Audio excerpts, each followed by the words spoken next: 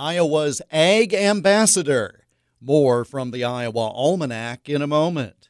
Have you heard about the Waterloo River Lights experience? Everyone's talking about the new light show on the 4th Street Bridge in downtown Waterloo. Each night at dusk, the interactive light show begins at the top of the hour every hour through midnight. It includes a nightly red, white, and blue veterans tribute. Don't be left in the dark. Walk or drive the canopy of light tonight. I'm Mayor Quentin Hart, inviting you to Waterloo. Come for a visit, stay for the great quality of life. James Wilson was born in Scotland on August 16, 1835. Jim's family came to the U.S. in 1851, and after 4 years in Connecticut, they moved to a Scotch settlement in Tama County.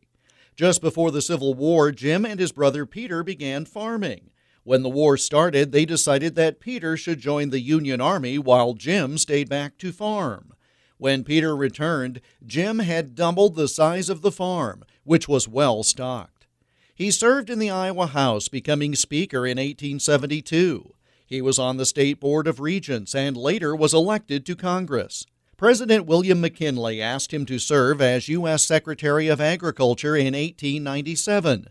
The man by then known as Tama Jim Wilson accepted and served 16 years in the post under 3 presidents.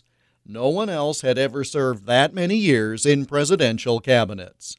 He insisted that the Ag Department do practical things to help farmers, stressing better living and better crops and livestock. Bringing agriculture into the 20th century, Iowa's Tama Jim Wilson was born on this date in 1835. And that's Iowa Almanac for August 16th. Until tomorrow, I'm Jeff Stein.